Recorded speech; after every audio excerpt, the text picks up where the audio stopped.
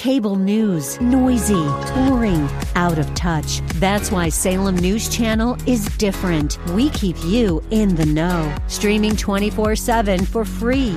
Home to the greatest collection of conservative voices like Dennis Prager, Jay Sekulow, Mike Gallagher, and more. Salem News Channel is unfiltered and unapologetic. Watch anytime, on any screen, at snc.tv and Local Now Channel 525. You are in the eye of the hurricane. The official podcast of Manatee Hurricanes football with your host, Chad Choate. Welcome, everyone, to another episode of In the Eye of the Hurricane with head football coach Jaquez Green. I'm your host, Chad Choate. We want to thank you for joining us as we talk everything Manatee Hurricane football. Coach, thanks for coming in this week and setting some time aside so we can talk about what's going on with Manatee football. Appreciate you having me on, Coach. So let's jump into, obviously last week was a bye week, but let's push it back even a week before that. Tough loss to Lakeland, 37-0. Really, there were some times, especially in the beginning of the game, we were there and really didn't get out of hand till late there. But what are some of the things, going back and evaluating, and Lakeland's a top team in the state. I think they were top 20 at the time. Probably now they'll be top 15, top 10. But what was some of the things, as you went back and over the weekend and the past couple of weeks, evaluated what that game was? Overall, what were just some of your thoughts and moving forward into the bye week? What were some of the things we prepared for? First thing that stood out in the Lakeland game was we got to do a better good job on the offensive and defensive line. We have to be able to establish a run game to give our defense some rest on the sideline. And also, we have to be able to stop the run game. If we can get teams behind the chains or make teams one-dimensional, that'll work out in our favor. Over the bye week, we hit a little bit because we haven't had a chance to really get out and hit on a regular basis. I think last week was probably our best week of practice, and we had a chance last week and this past week to actually get out and practice. We've been having a hard time getting out on a consistent basis, based on the weather and the health of some of the players. So I think last couple of weeks we had a good week of practice. When you looked at Lakeland, when we talked about what Lakeland does, a lot of run oriented, I formation, a lot of power gap scheme, pulling guys and really just physical. And then we talked about explosive plays in the past game where safeties, eyes start creeping up and they start moving forward to the run game, and all of a sudden they popped you over the top. Explosive wise, really wasn't too bad. It was more sustained drives and that thing, and mainly the run play. Really, was there something, and you talked about the offensive defensive line, but was there something else that perhaps we didn't see from them, or did they do exactly what we thought they were going to do and just outperformed us? A lot of things were mostly self-inflicted, When you play a team that runs the ball as well as Lakeland, you have to be able to set the edge and make the run go back inside.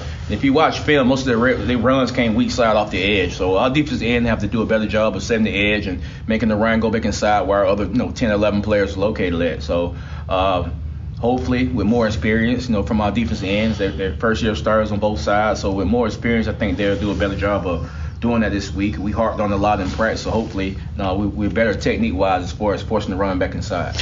And then offensively for us, I don't know. I don't know what the rest of the teams obviously in the schedule, but I don't know if we'll see a better defensive line the rest of the way, to be quite honest with you, than the two we saw. They played more than two, but the main two, 99, I believe 84. The two main guys, the Dindy, I believe his last name is Dindy.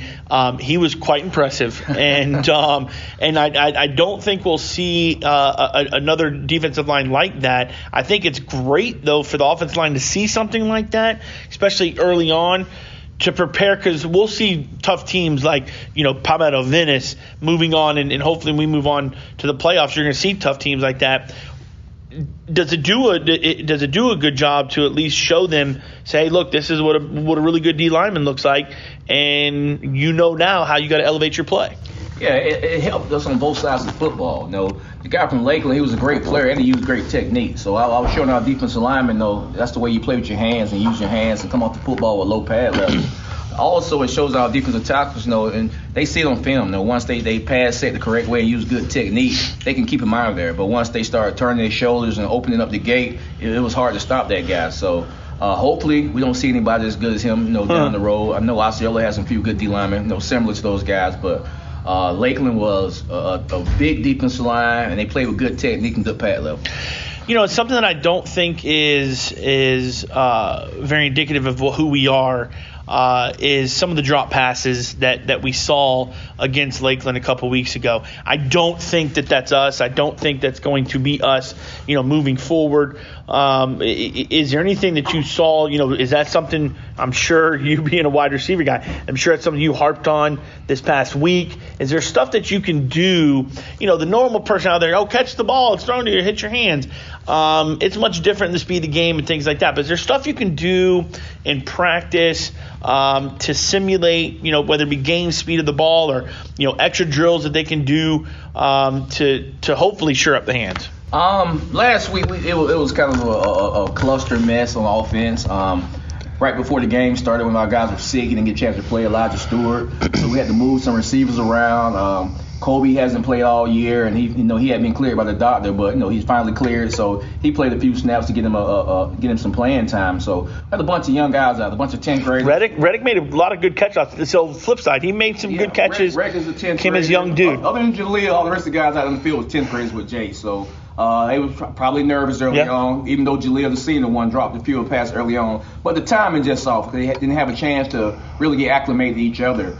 This week, I thought we had a good week of practice. I thought we will settle in on our wide receiver rotation and who will play what position. And Jace feels comfortable with when we have Xavier Bean, Elijah Stewart, and Jaleel on the field at the same time. 3 smart guys. They have a good feel for what they're doing. And along with Kobe, I think that gives Jace a lot of stability at the quarterback position, that he has a bunch of guys around him that know what they're doing. And it doesn't say enough, too, when you've got that guy that you can go to when, the proverbial stuff hits the fan, right? Yes. When the rush is in your face, I think having Kobe Keenan back to be able to play full go, I think he is this week. Hopefully there's some rapport there with him and Jace, that when Jace knows, hey, this is out, here's a guy that I can dump it to, and also dump it pretty high because he's 6'6" or whatever he is. I go back to us obviously being Gators, but I felt like Kyle Trask had that with Pitts last year. You got a guy that I know I can throw it up, he's gonna go get it and bail me out.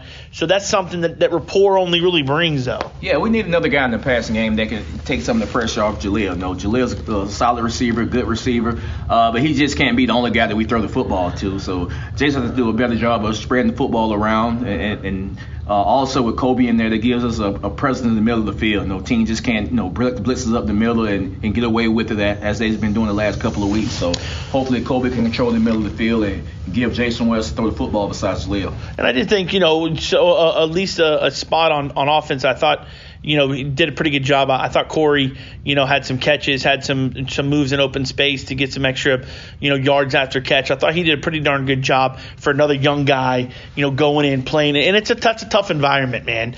They got great, fans, and they pull the dang cannon, and it blows on. You don't even know what's going on, and you feel like you're in a war zone. But I thought Corey did a great job as another young guy. Yeah, I have to do a better job of sticking to the run game this week.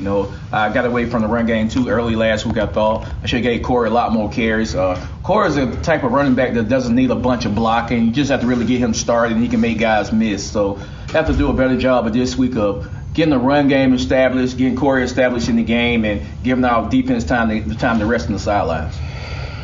All righty, well, that's all we got for Lakeland and the bye week. Don't go anywhere, though. We'll be right back after this quick message from some of our sponsors as you're listening to In the Eye of the Hurricane with head coach Jaquez Green. Champions aren't made by sneaker companies, social media, or television networks. Champions are forged by Florida's merciless summer sun. One more sprint ran in the sand, one more set of bench presses, and one more hour of rep after rep after rep until perfection is reached and character is made rock solid. The Hurricane Champions Foundation will provide the resources needed to cover the cost of special projects and gear needed to ensure that our Hurricane athletes participating in all sports have the resources and opportunities they need to match the size of their hearts and the depth of their dedication. The Hurricane Champions Foundation, supporting Manatee High School athletics, where champions are made. Support the Manatee Champions Foundation. For just $10 a month, you can help our local athletes realize their championship dreams. Find out more and set up your donation at hurricanechampionsfoundation.org. That's hurricanechampionsfoundation.org.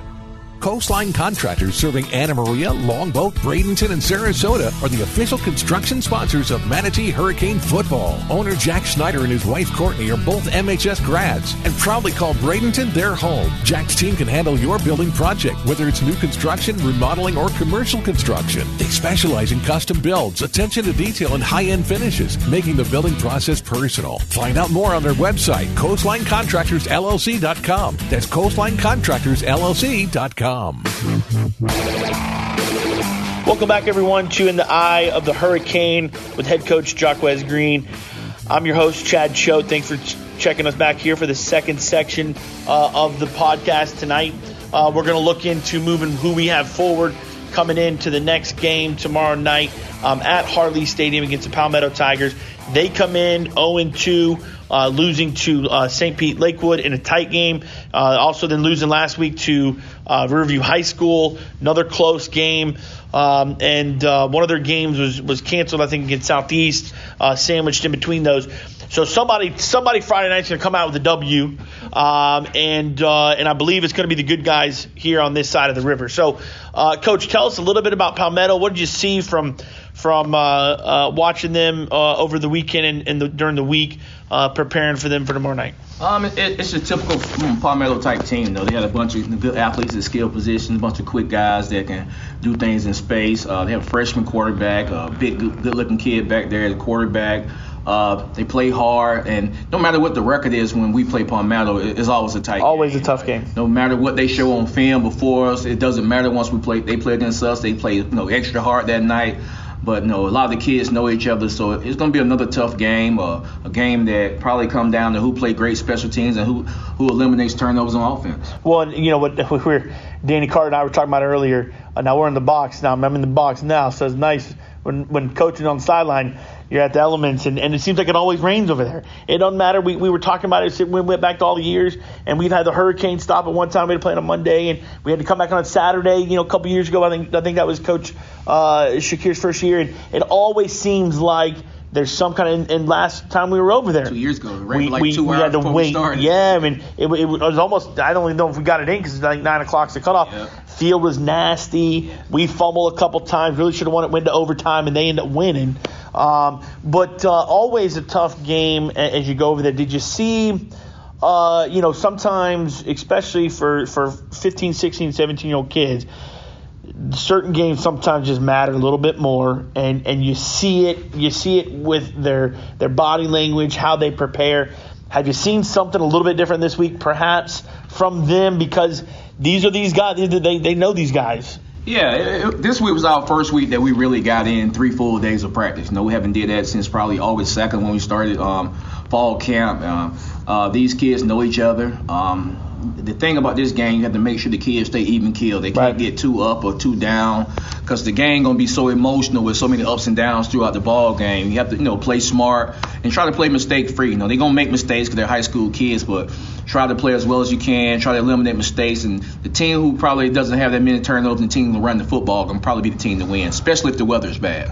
In these games, it's always tough to, like you say, not get too high too early. It's tough just going out there on warm-up sometimes. It's tough to kind of dial everybody back a little bit. And shoot, even coaches sometimes, it can be a little bit of an issue. But you look at their schedule, who Palmetto's played, St. Pete, Lakewood, and Riverview. Talk a little bit about their offense first. Scored 6 points against St. Pete Lakewood, who's got a really good ball club. And then last week against Riverview, had 19 on the scoreboard. They had a kickoff return, though. You talked a little about special teams, and that may be the deciding factor. So if you take that away, though, they've really only scored 18 points in 2 games. They've got some young guy at quarterback, freshman guy at quarterback. What have you seen from them offensively as we're preparing for this Friday? Well, they look kind of like us up front. They really haven't jailed up front yet as far as blocking people, but they have a lot of guys in the skill position that can make plays. Hopefully we can stop the run and get pressure on the quarterback and force some turnovers. Lakewood has one of the better defense in the entire area, so Lakewood shuts everybody out. I think they had like 8 shutouts last season, so that's really not indicative of how their offense is, against Lakewood, because Lakewood does that against everybody on offense. Everybody on defensively. So hopefully we can get up there and shut the run down. We made some adjustments defensively, so hopefully we're better on that side of the football, and we can keep the ball in front of our defensive backs and not give up the big play. One thing that I think that is a little surprising, and I've been a part of this quote-unquote rivalry. It's hard for me to consider a rivalry when you've won 11 out of 13 or 14, but either way, it's a competitive, really, really super competitive game. But one thing that I noticed when you look at the stats, you just watch the game, Coach Marino's throwing a little more than I think he has, at least in years past, really. Last year, I don't think they really had a quarterback that could really do that. But, he's already thrown, Xander Smith, the freshman's already thrown 55 times in 2 games. Some of that may be just what, the actual game, are they down and that sort of thing. But it doesn't seem like it's a whole lot of explosive 20, 25-yard plus passes, more short game stuff, bubbles, some slants, some out routes. Is that something that you guys have seen? And they're doing a lot more RPO type stuff with Xander. Marino usually would have a more mobile quarterback, so he'll do more zone reads, things, and more speed option. But with this guy, he's not much of a runner, so they try to do a lot of RPO where they read the linebacker. If he plays run, they try to throw it in behind him. If he plays back and play pass, they try to hand it off, which is smart. You want to do what your quarterback capable of doing and not try to put the game on the 9th grade to win for you guys. So he's more of a point guard in basketball. He's trying to distribute the ball to all his good skill guys and let them win the football game for him. As far as them running the ball, surprisingly, and I don't know if these stats are accurate because I know Humans has played in both games, but they've only rushed the ball for 109 times, 26 attempts. I think that may be a little bit off, but regardless, they've got a very similar to us, small back and a bigger back. Humans was here as a freshman and left and went to Braden River the past couple of years. Now he's kind of their bigger, more physical back. And then I think it's Benson is the more scat back. I'd probably say is very similar to Corey Sanders-ish. And they like to kind of go back and forth, see kind of who's the hot hand. I think against Riverview last week, Humans kind of got maybe more of the carries. It seemed to me like they were doing they had a little wing and kick out the end and just run a little lead play. But their run plays seem to be who has the hot hand and they go with them. Is that something you've seen?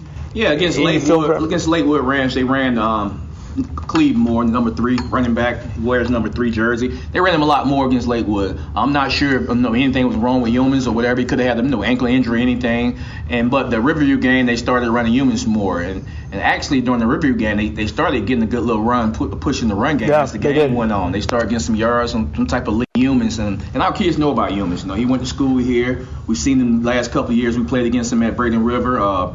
He had a 200-yard game against Palmetto before he played us last year. So we was game planning for him last year for Palmetto.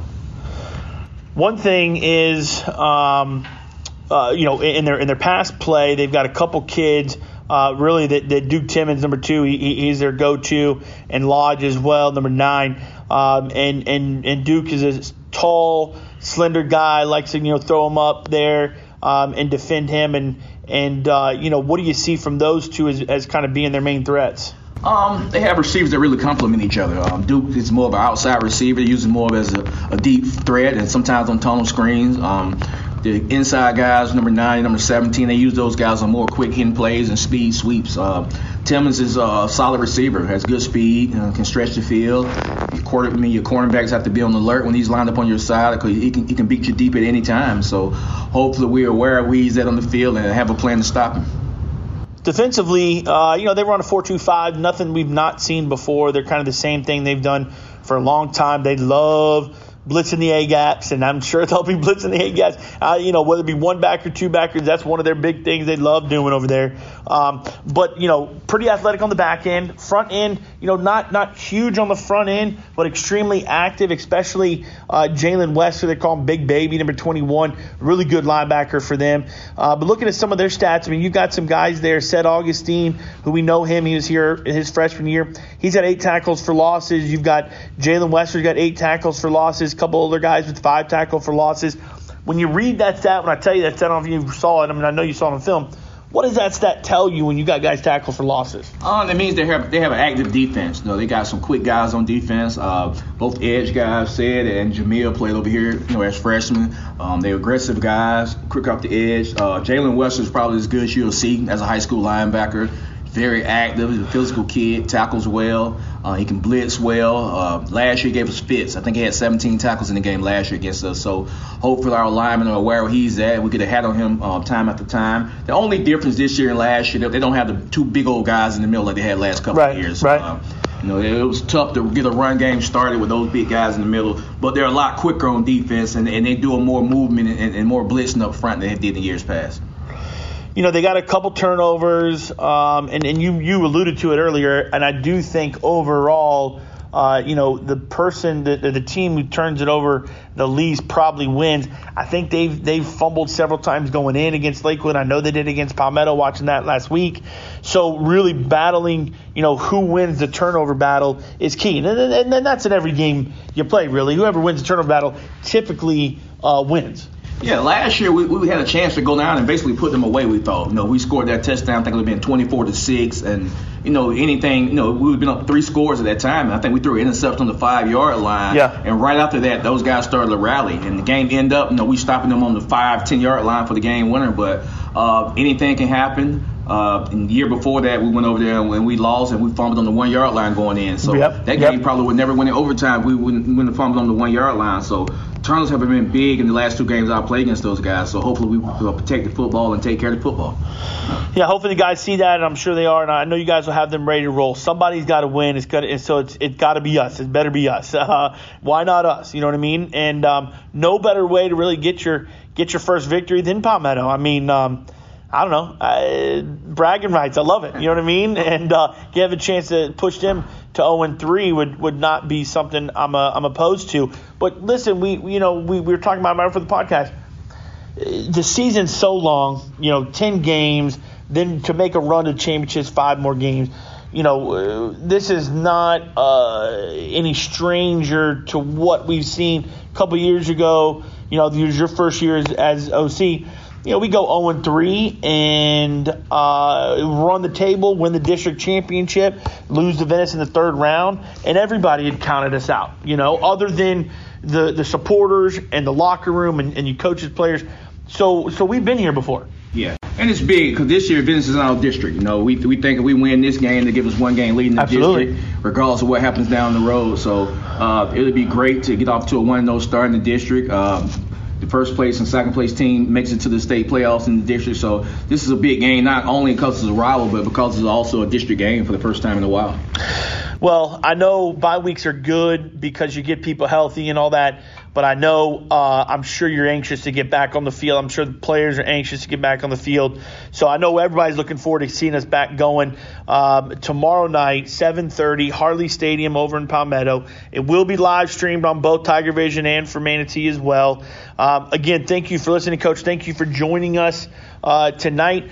Come back, tune us in next week as we recap the game of Palmetto and look forward to the next opponent. As always, go Canes, go!